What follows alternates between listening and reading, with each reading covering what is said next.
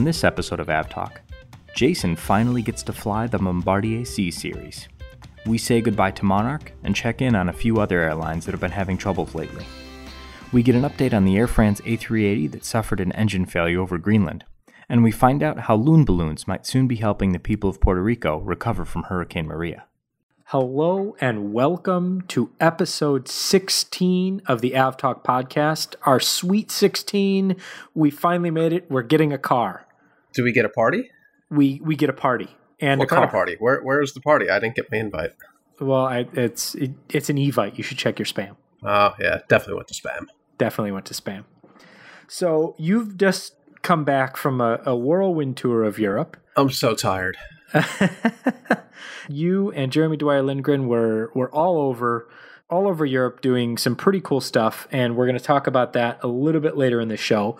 But welcome back, and thank you. I'm glad you're still at least being propped up by your chair enough to record the podcast. Yeah, I'm tired, but it was worth it. I'm tired enough that I walked into a door today. So tired, not feeling great, but I'm here because of my dedication to this podcast. And I appreciate that. So, since we last recorded, more airlines... Things have happened. More airlines have decided that they don't have the money to keep going. Notably, Monarch, which...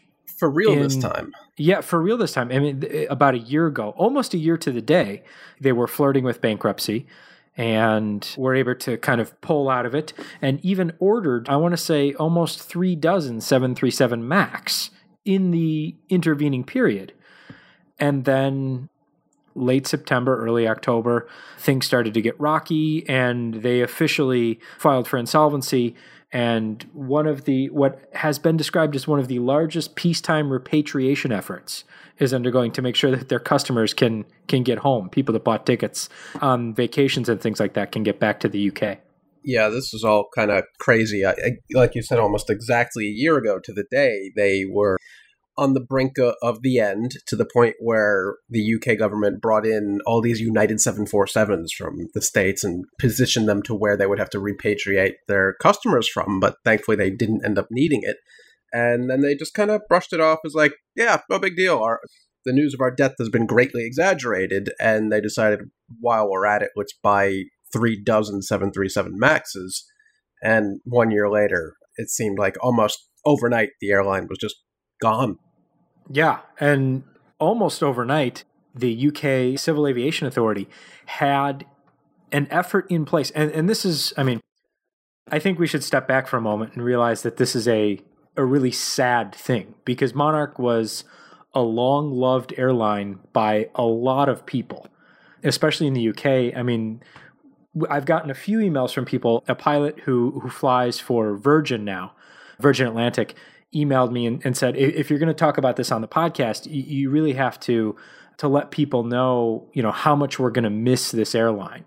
A lot of the pilots who fly in the UK now grew up a long time ago. Either they got into aviation or they flew for Monarch or somehow had a connection to Monarch, that this is a major thing for a lot of people to see this airline go away.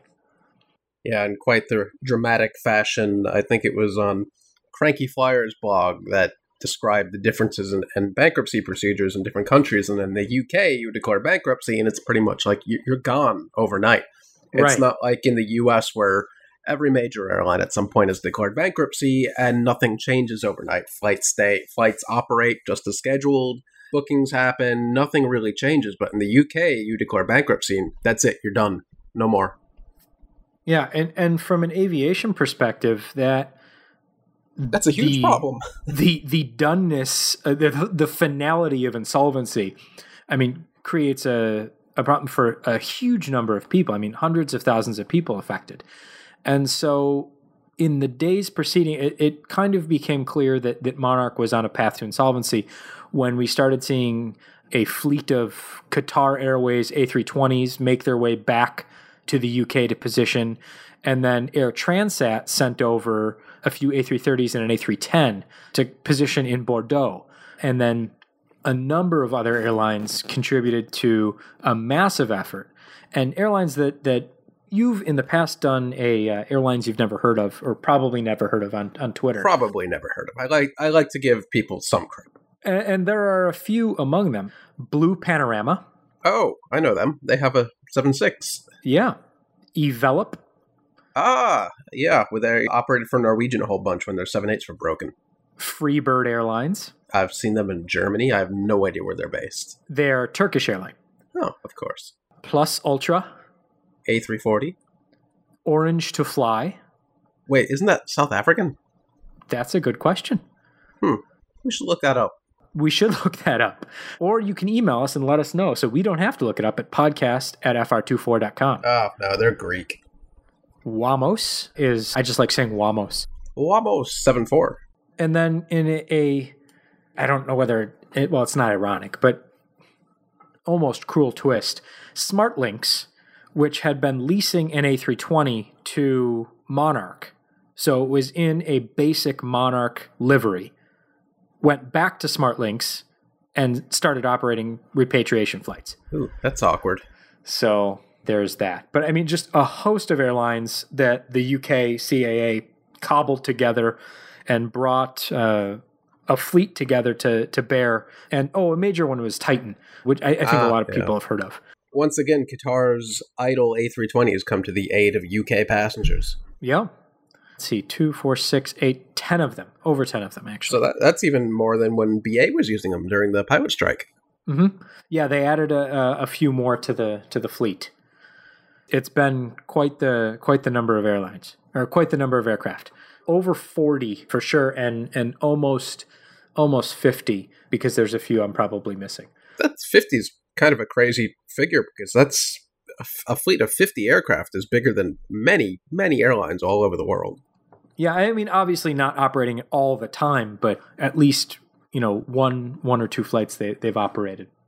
So it's a pretty impressive operation. I'd love to know how they determine which of these charter airlines would operate which flights, like which city on which day got the Plus Ultra A340 or whatever, and which day got the Titan A319 or whatever. That'd be interesting to figure out.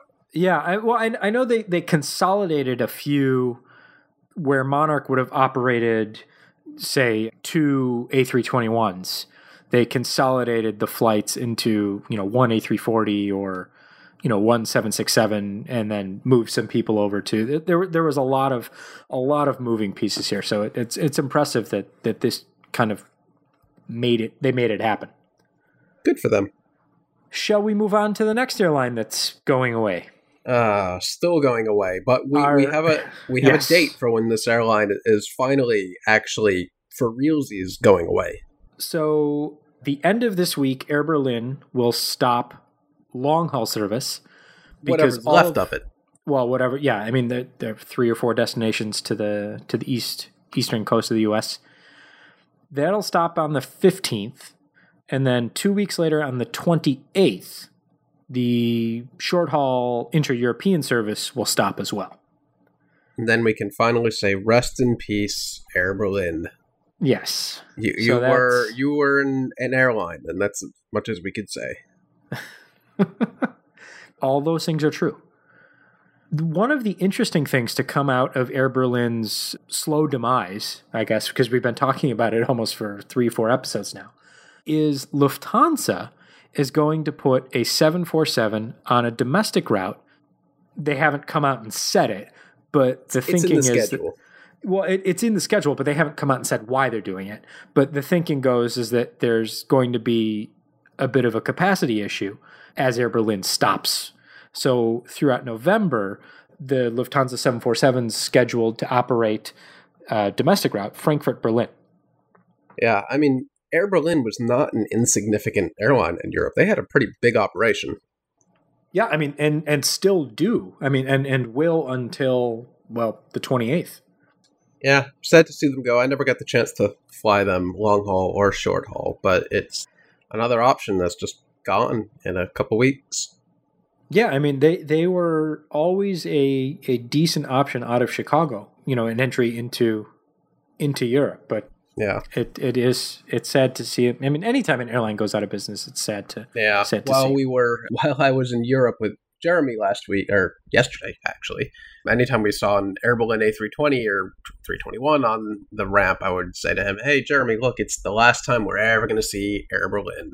But it happened like 20 times in that day, and I feel like that was almost kind of their problem. Like, why did we see Air Berlin 20 times in Zurich? I don't know. It just seemed odd to see them so often, but sad to see them go. Well, and I mean, catch them while you can, I guess. Yeah. The joke got funnier the 20th time, and it always does. Yep. So the last, not going bankrupt, though. Well, no, we also wanted to talk about, I think some of the questions were, what happens to these airplanes when the airline goes bust? So, as the case with Air Berlin, and I think is the case mostly with Monarch, is these airlines don't actually own the aircraft. But when the airline ceases operations, you can see on the site they kind of flock to certain cities. Ian, do you happen to know where a lot of the Monarch aircraft and Air Berlin aircraft have gone so far? You know what? I do. I can pull that up. So Monarch has sent a number of them to Shannon, a number of them to Dublin, and a number of them to Ostrava. Ostrava is a well-known paint center. So I assume that they'll be getting a new livery and being sent elsewhere because all of these aircraft are leased and sent out. Right. So what happens here is that Air Berlin almost entirely leased their aircraft rather than buying it. And that's a totally typical thing. Most airlines lease their aircraft from these big leasing firms, GE CAS or whomever. And when they determine the airline's not going to be able to pay their bills anymore, they want their very, very, very expensive aircraft back as soon as possible so they can begin the procedures of leasing these aircraft back out to someone else. It may take a while. They could sit around parked somewhere for years. I think there's a significant chunk of Transaero's fleet still in Shannon, oddly in Florida. I think all their 747s are parked. Melbourne, I think, yeah. Yeah, but these aircraft will sit around on the ground until another airline anywhere in the world determines we need an A330-200 or we need an A321. And then the lessee will make the deal with them. They'll get the aircraft painted. They may keep the same configuration on board. I think actually Malaysian is taking 6 of the Air Berlin A330s, and they're leaving the configuration entirely the same. They're just putting on some new paint, new upholstery, and they're putting it right into service. So a lot of these aircraft will be pressed right back into service with another airline, but many of them will sit around for potentially years and may not ever actually fly again. Yeah, and that's been especially the case with long haul or wide body aircraft that have been, part of an airline that's gone bankrupt or gone out of business, where they might not be the most efficient versions of that aircraft, or especially if they're A340s or 747s, where they're just no one's got demand for those. But the A320s and things, I mean, with Monarch's fleet, some of them were a bit on the older side, but there were a lot of them that are less than 10 years old, and some that are, as young as 2 and 4 years old. And so I think that those will certainly see life beyond Monarch. Yeah, a lot of Air Berlin's fleet is also relatively new. Some of the A330s were brand new. In fact, they all had satellite Wi-Fi installed, which isn't cheap.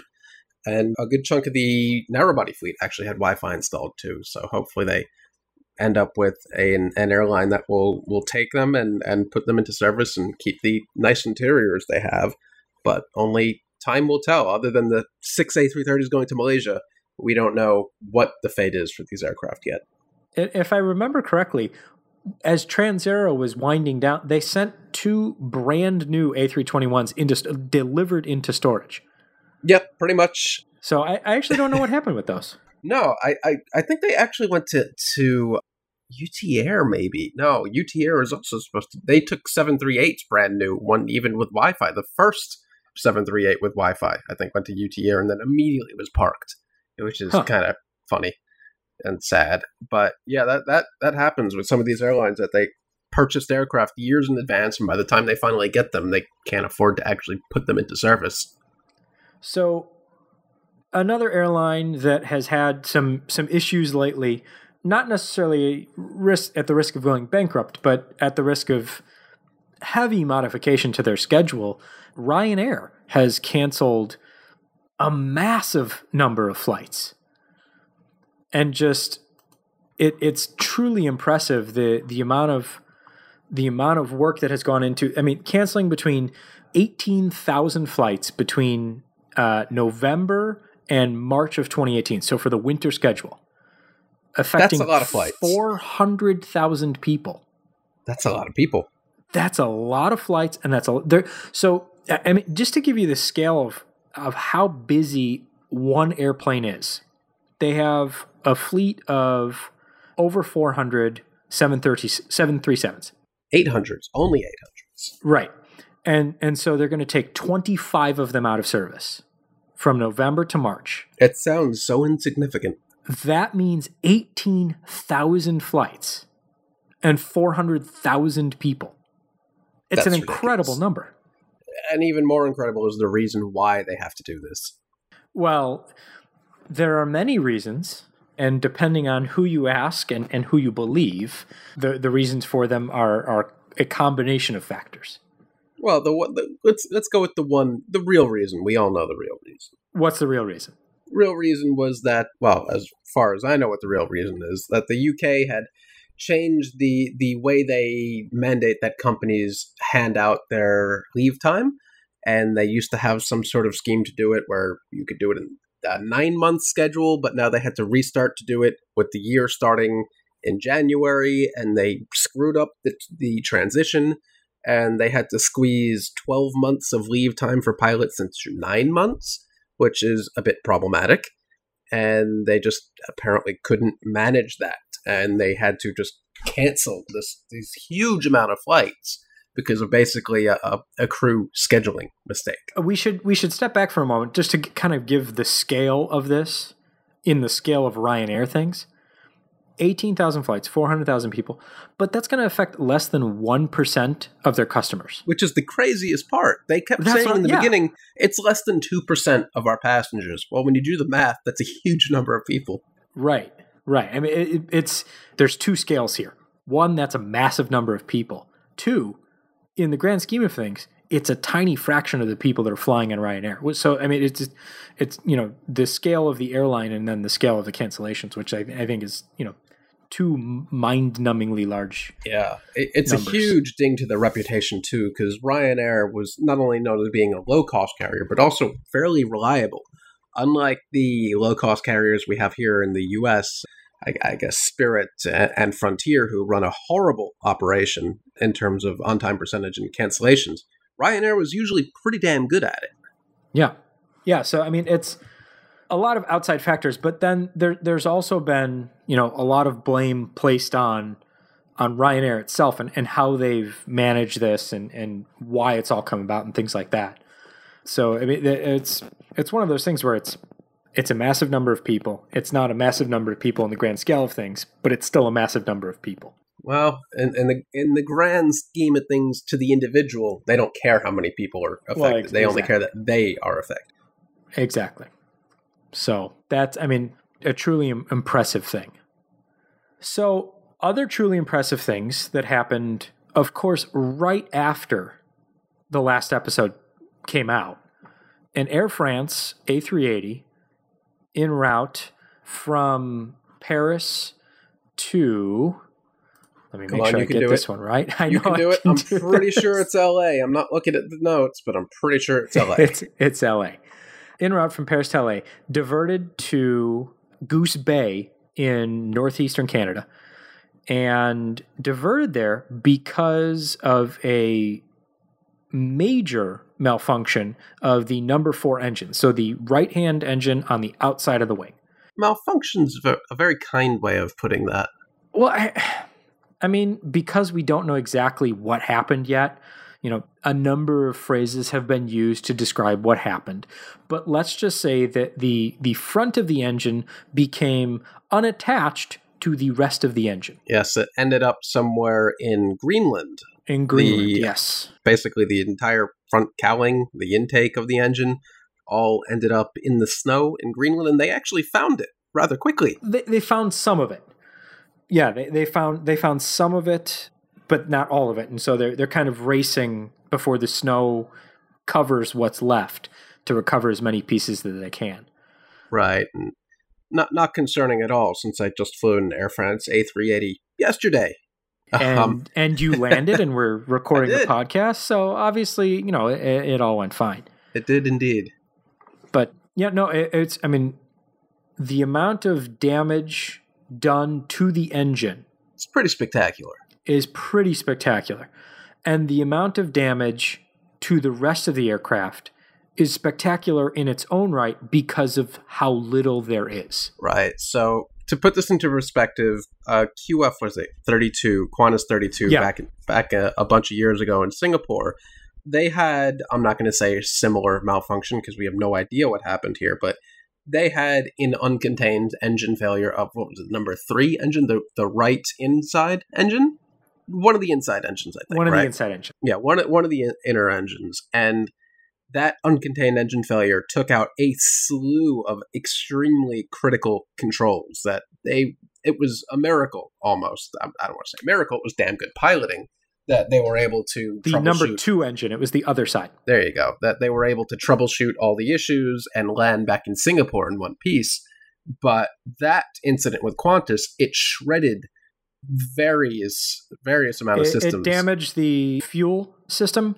It disabled one of the hydraulic systems, one of the braking systems, and it caused 2 other engines because of the other damage. It caused the number 1 engine and the number 4 engines to go into a degraded mode, damaged the landing flaps and the controls for the outer left number 1 engine. Right. And remember, when they landed in Singapore, they couldn't lot of shut the damn stuff. thing off. It just kept running. They ended up drowning the engine to get it to stop running. But in this case, with Air France, thankfully, or luckily, I guess, the uncontained... Both? Yeah, thankfully and luckily, the uncontained engine failure was contained to that engine, and they were able to continue on for quite a while, all the way from Greenland to Goose Bay, without having to make a really hasty landing. Well, I mean, yeah, the options for hasty landings in that area are far and few between. Sure, I mean, there's got to be somewhere in Greenland to touch down, no? There's, I don't know how to pronounce it, so I will type it and place it in the show notes. Oh, come on, it's Greenland. It can't be that complicated. If you can help pronounce city names in Greenland, we would love to hear from you. Podcast at fr24.com, because I have not worked on my pronunciation yet. So that'll be fun. I will do that, and we can return to this. But everyone was fine. A little shaken up, but there were no injuries. The aircraft was landed safely in Goose Bay, and it's been sitting there ever since. And yesterday, we're recording this on the 11th of October. Yesterday, Reuters reported that they're going to ferry the aircraft back with the 3 remaining operating engines after taking off the damaged engine and replacing it with basically a dummy engine. With, the wings aren't out of balance, but the engine on the number 4 pylon won't be operating. Right. It will either be interesting. windmilling or locked in place, I believe I read. Yeah, the fan core has to come out. So last night, Dave Walsworth, who is a captain for British Airways, an A380 captain for British Airways, typed up this, it's an impressive list of things that have to be done or requirements for ferrying 3 engines in the A380. And we'll have it in the show notes. And just some of the things is that they line up the aircraft off center for takeoff to compensate for the kind of asymmetrical thrust. There are limits on how long they can fly, whether or not a lubrication system is available for the windmilling engine. They need to calculate different speeds that they normally do. Can't have a crosswind of more than 10 knots, I think it was. Yeah. It's you can't use bleed air. This was my favorite. You have to use maximum thrust on the operating engines. Oh, no. So it's going to be, this whole thing, anytime you have to transport a massive jet engine, it's impressive. Right. But this whole thing is going to be just a very impressive feat. Correct me if I'm wrong, but this has not been done with an A380 before, right? To the best of my knowledge, no. It's been done with a 747. I know that much. But an A380 doing a 3-engine takeoff, that's a new one. I mean, they may have done it during trials, but that's a good question for Airbus. So we'll have to ask them. Yes, we should. But so that's going to happen. We don't know exactly when it's going to happen, but we'll kind of keep everybody updated on when we find out when that's going to happen. I'd imagine Air France wants their plane back. They only have 10 in the fleet, so that leaves maybe 9 left. Well, they have to bring it back to Paris to fix the wing and the pylon structure so that they can put a new engine on it. A useful engine. So hopefully that'll happen sooner rather than later, and they get their plane back. So that is, I think, an extremely impressive, both because the aircraft received as little damage as it did, but also the follow-on when these things happen, like what happened with Swiss almost last year now, with the single engine failure and the amount of work that went into replacing that engine in Canada.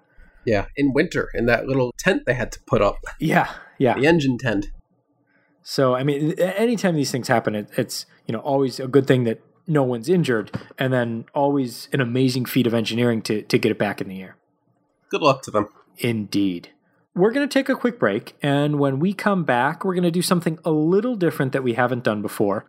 I'm going to take Jason and Jeremy to Europe, and we're going to do a bit of a taste test of new aircraft and old aircraft, and we'll see how that goes when we come back after a little bit of break. So stay with us.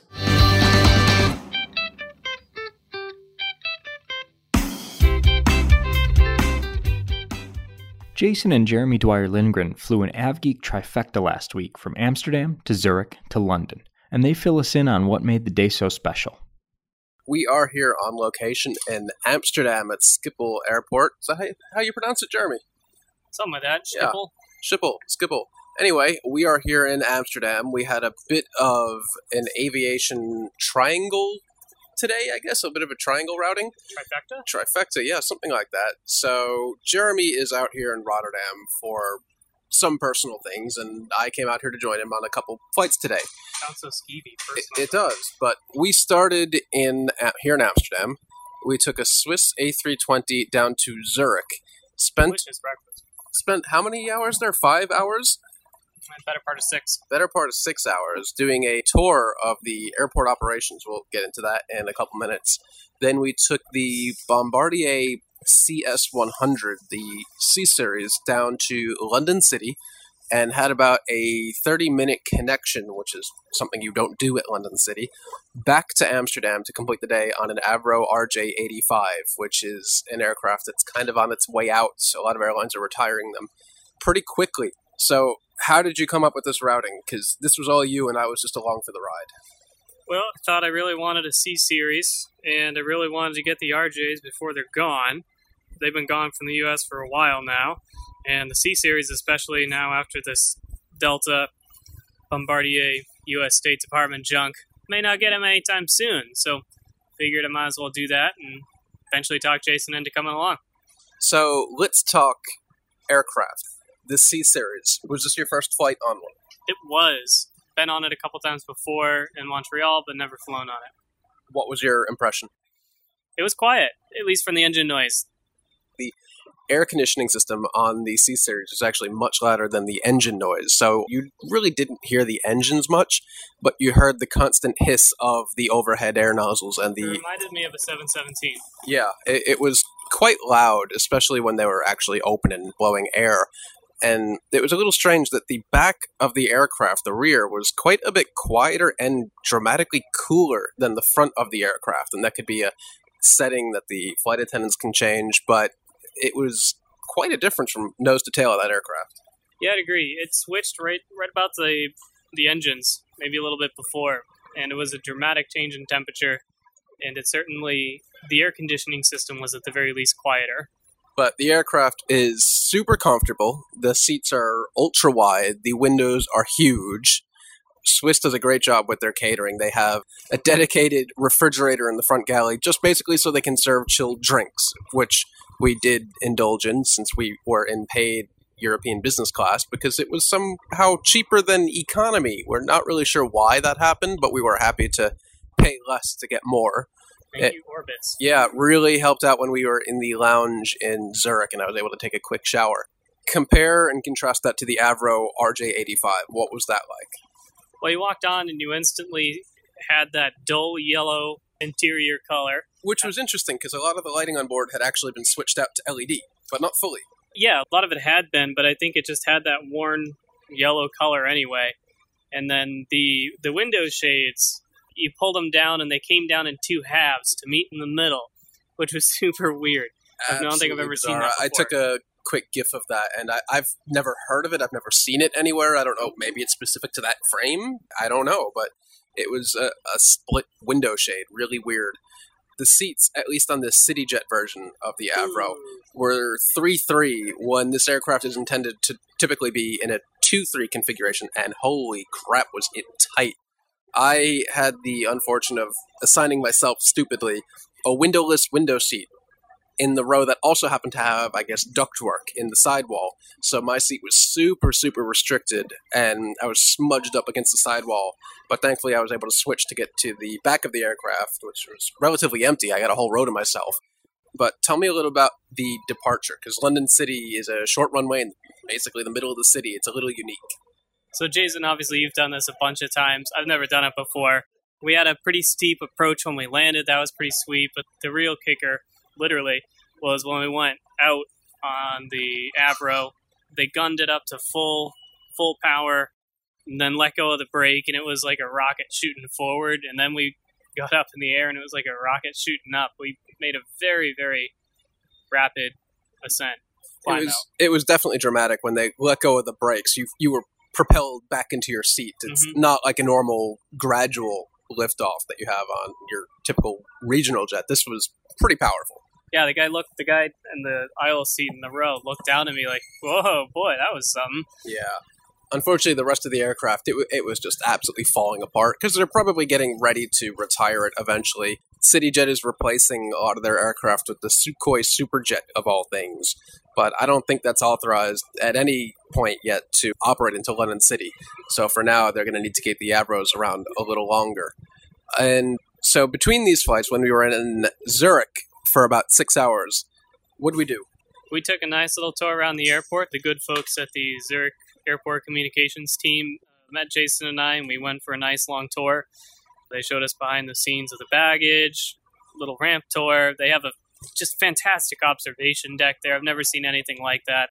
Fantastic displays. They had this crazy, I don't know, what would you call it? Augmented reality. Augmented reality binocular set. Like, you know, the ones you go to the Grand Canyon and you get that binocular set with glass that they probably made for a nickel, and it shows. You look through this one, and it's got a little, almost like a heads-up display that comes up, and you put it over, you can zoom in digitally, and then you get to a little marker, and it brings up information like the flight number, the plane type, it's kind of crazy. I've never seen anything like it. Yeah, and it does points of interest on the airfield as well, like the air traffic control tower, headquarters for one of the catering facilities, and the whole spotting deck is open to the public. I think they said 5 francs for adults, free for children, and it was absolutely packed on a Monday afternoon, random Monday afternoon.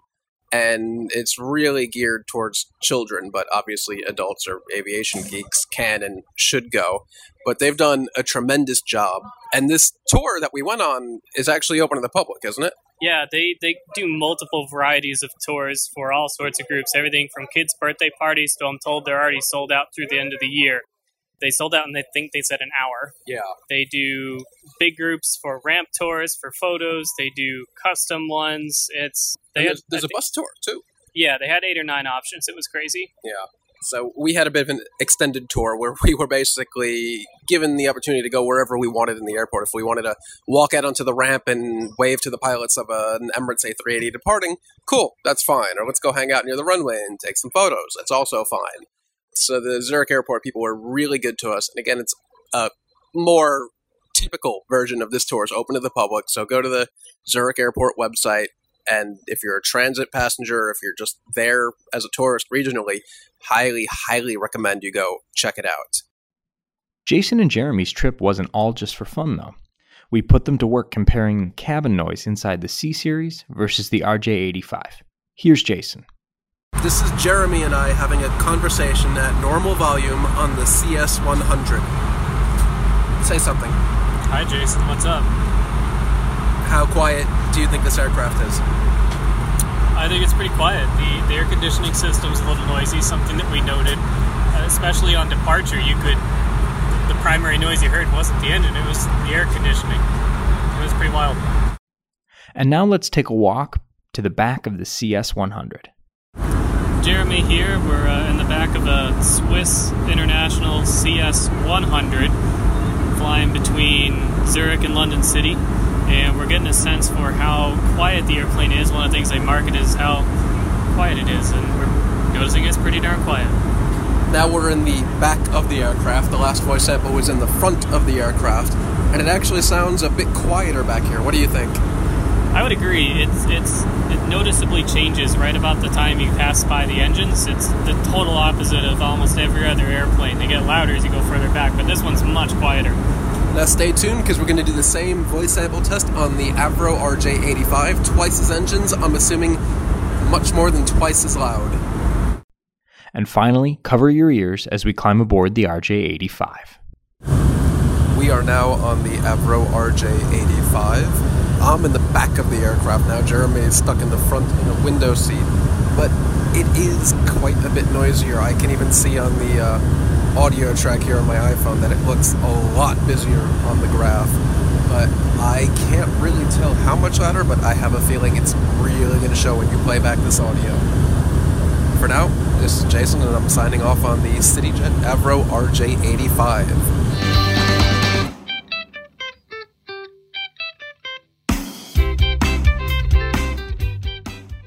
So we are back, and I hope you enjoyed something that was a little bit different. Let us know what you thought of kind of how that was put together, and if we should keep doing things like that as we are able.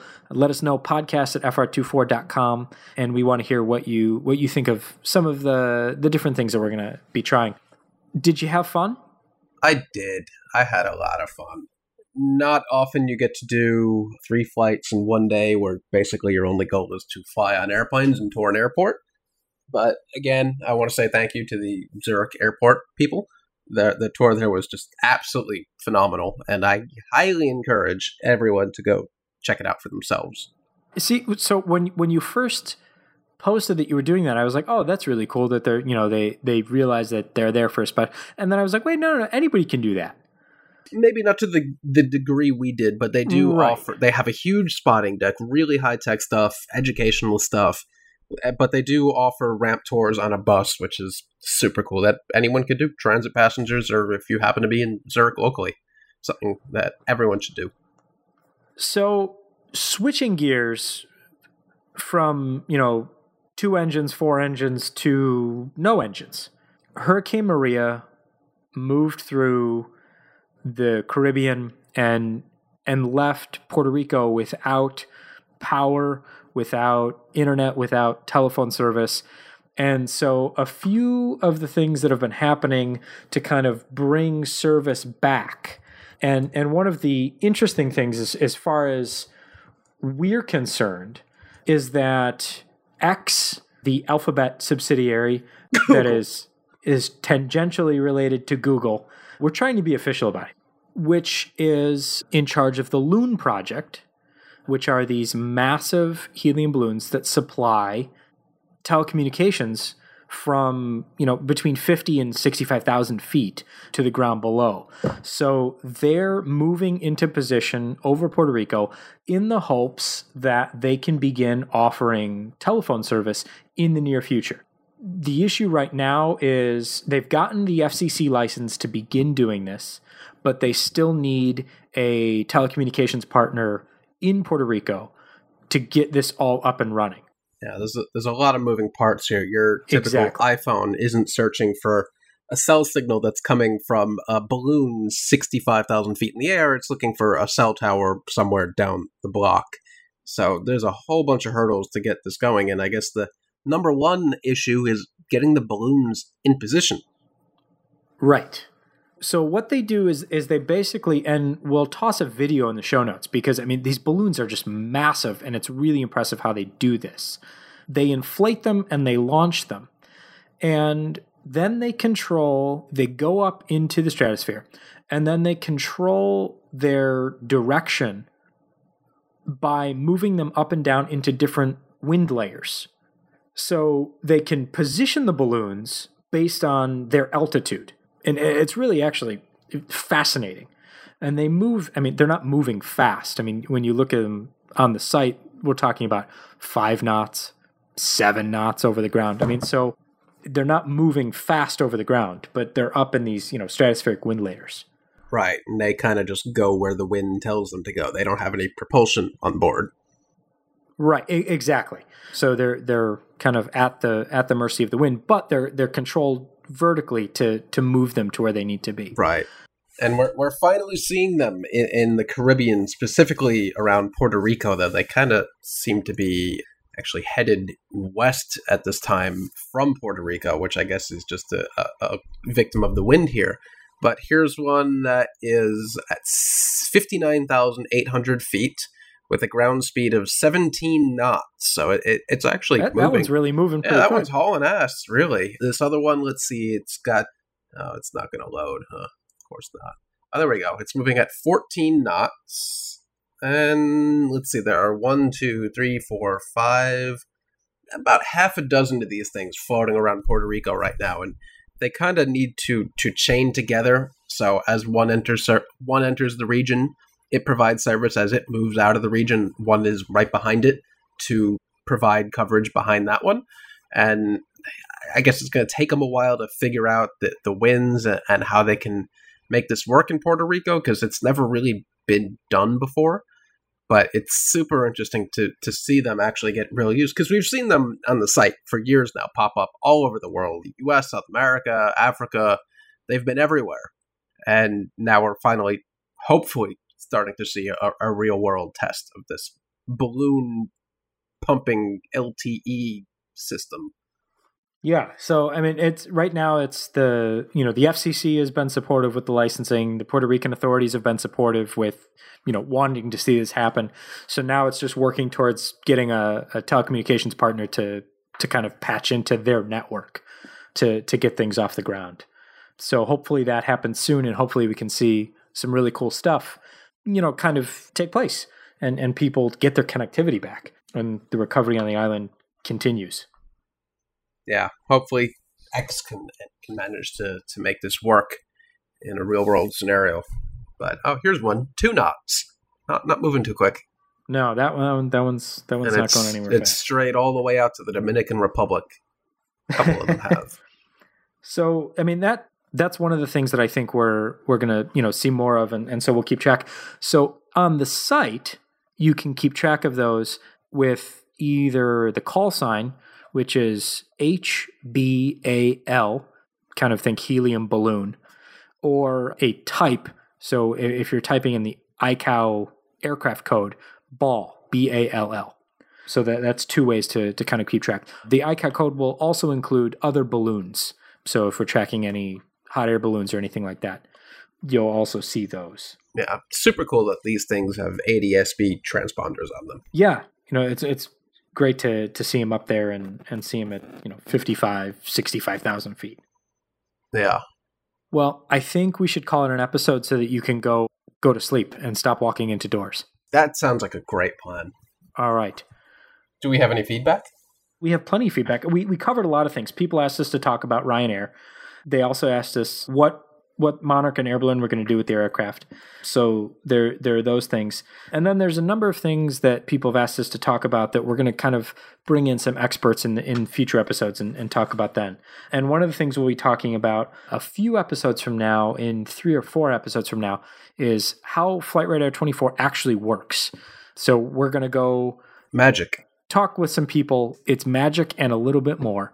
And talk with some people who know much more than I do even about how the site works, and dig into a few of the technical details, because we've gotten a few emails about that. So stick around in a couple episodes for that. Next episode, we'll be back with what is likely our last Air Berlin update. and hopefully an update on the Air France A380 and how it got home. So, and hopefully some good news about the balloons providing actual service. So we'll go from there. Episode 16, we've made it this far, and I hope everyone out there is enjoying it. If you're enjoying it, please go and leave a review on iTunes if that's how you found the podcast. I know a lot of you have. And let people know that you're enjoying it. The more people who rate us and leave a review, the more people find the podcast, the more we can keep doing this, and the better we can make it. If you've got things that you want to hear on the show, or if you've got quibbles, address those to Jason. But No, that's not how this works. But email us at podcast@fr24.com, and we read all the emails we get, and we try and act on as many as we possibly can. So thank you for listening. Episode 16. I'm Ian Petchnick, and as always, I have been joined by the tired and struggling through it, Jason Rabinowitz. Okay, good night. Thanks for listening. We'll talk to you next time. Bye-bye.